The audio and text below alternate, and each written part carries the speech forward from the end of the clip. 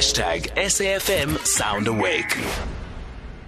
Welcome back, St. Francis, Tohlang. Welcome to the show. We're very curious to find out and learn new words, especially the likes of, Nestle partnering and with an organization called polyolefin. What is polyolefin? Good morning, Zai, and good morning to all the early risers this morning. So polyolefin is a collective term for kind of plastic family. So the most common polyolefins are those that use the polymers of polypropylene, so PP, and polyethylene. So just to maybe simplify it, you've probably heard the term polystyrene, and you can visually imagine a polystyrene container, which is usually used for food. Takeaway. So that's polystyrene. So a polyolefin refers to a different type of polymer, which then, constitutes a kind of plastic. And so the most common under the polyolefin family is polypropylene, PP, and polyethylene. Okay, so it revolves around a lot of plastic. Now, Nestle wants to facilitate plastic recycling. Or how is this going to pan out? How is it going to work? What are they going to do? Sure. So, Zai, we've made global commitments, particularly around, our sustainable packaging journey. And those are really premised around, the fact that plastic packaging as a material is particularly, harmful towards the environment in many different ways. The fact that, recycling rates across the world are very low. The fact that we've created a culture over the years systemically of, relying on plastic packaging, and that reliance is because plastic packaging in itself as a packaging material type is very reliable, it is durable, and over the years has become incredibly cheap to produce. Now, within that context, as a big corporation, as the biggest food and beverage company in the world, we've obviously, had to rethink plastic packaging in its entirety. The world is, going through a paradigm shift where we are now starting to fully appreciate the effects of plastic packaging on the environment.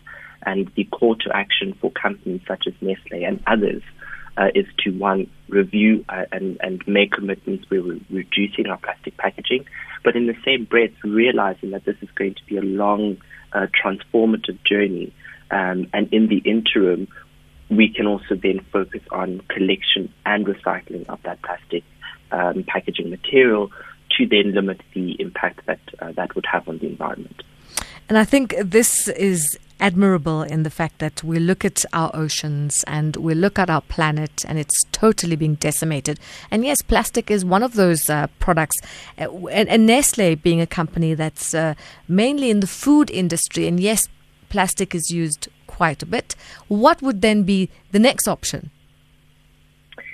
Yes, and particularly from a food perspective, food companies want to guarantee the safety and quality of the product. We want to guarantee shelf life. And so plastic as a packaging material has served that purpose incredibly well over the years.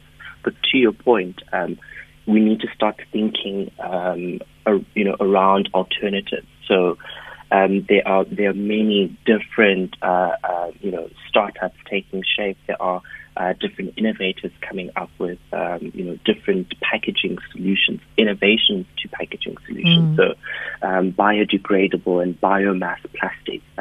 So this would be plastic that, if it does get into the environment, is a biomass, and so it can degrade without any sort of harmful resins or toxins that leach into the environment. There are ways in which packaging material is really, being designed from a biomimicry perspective. So how can it best emulate nature? And how can we use nature as a source of inspiration in designing? So those are some of the alternatives that, I said we need to start thinking about. I think companies like Nestle are already thinking about that. In 2019, Nestle launched the first of its type, a packaging institute where these are really smart scientists working around the clock to find these innovations. It's one thing to find the innovations. It's also another challenge to then scale it and take it to market and build markets around that. And so that's particularly some of the work that the Nestle Institute of Packaging Sciences, headquartered in Switzerland, is working around finding these innovations, partnering with other companies, partnering with technical experts, not only within the Nestle network, but also externally, because collaboration is important as well. Now, after years and years of using plastic with the alternative packing materials now, who absorbs that cost?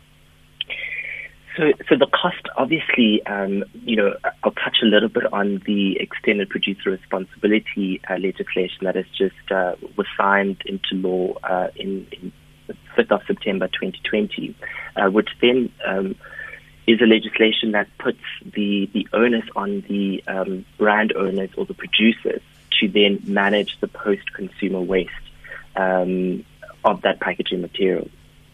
And so legislation such as, the extended producer responsibility puts that responsibility on brand owners. So, when we're talking about costs and the rands and the cents, that would then be the onus on manufacturers. And that's particularly where I think our partnership and joining Polyco comes into play, where Polyco as an organization that is, it's called the Producer Responsibility Organization, and they're tasked with really a particular packaging material. So in this case, they focus on polyolefins.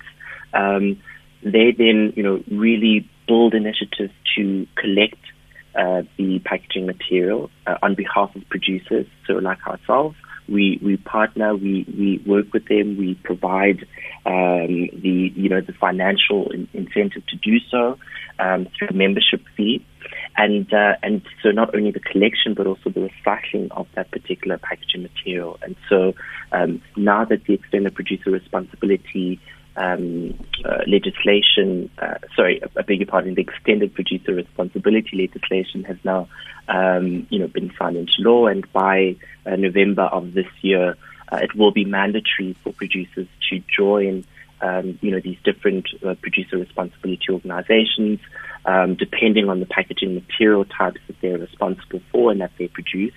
But from a Nestle perspective, we had already been a voluntary members of different other PROs, producer responsibility organizations, and Polyco. The conversation started well before the legislation was signed into law in December of 2020. So we have always, even if in the absence of the legislation, we would have still joined Polyco, because we strongly believe that partnership and collaboration is a very important cog in terms of being part of the solution to recycling and at least minimizing the threat of plastic packaging ending up in landfill.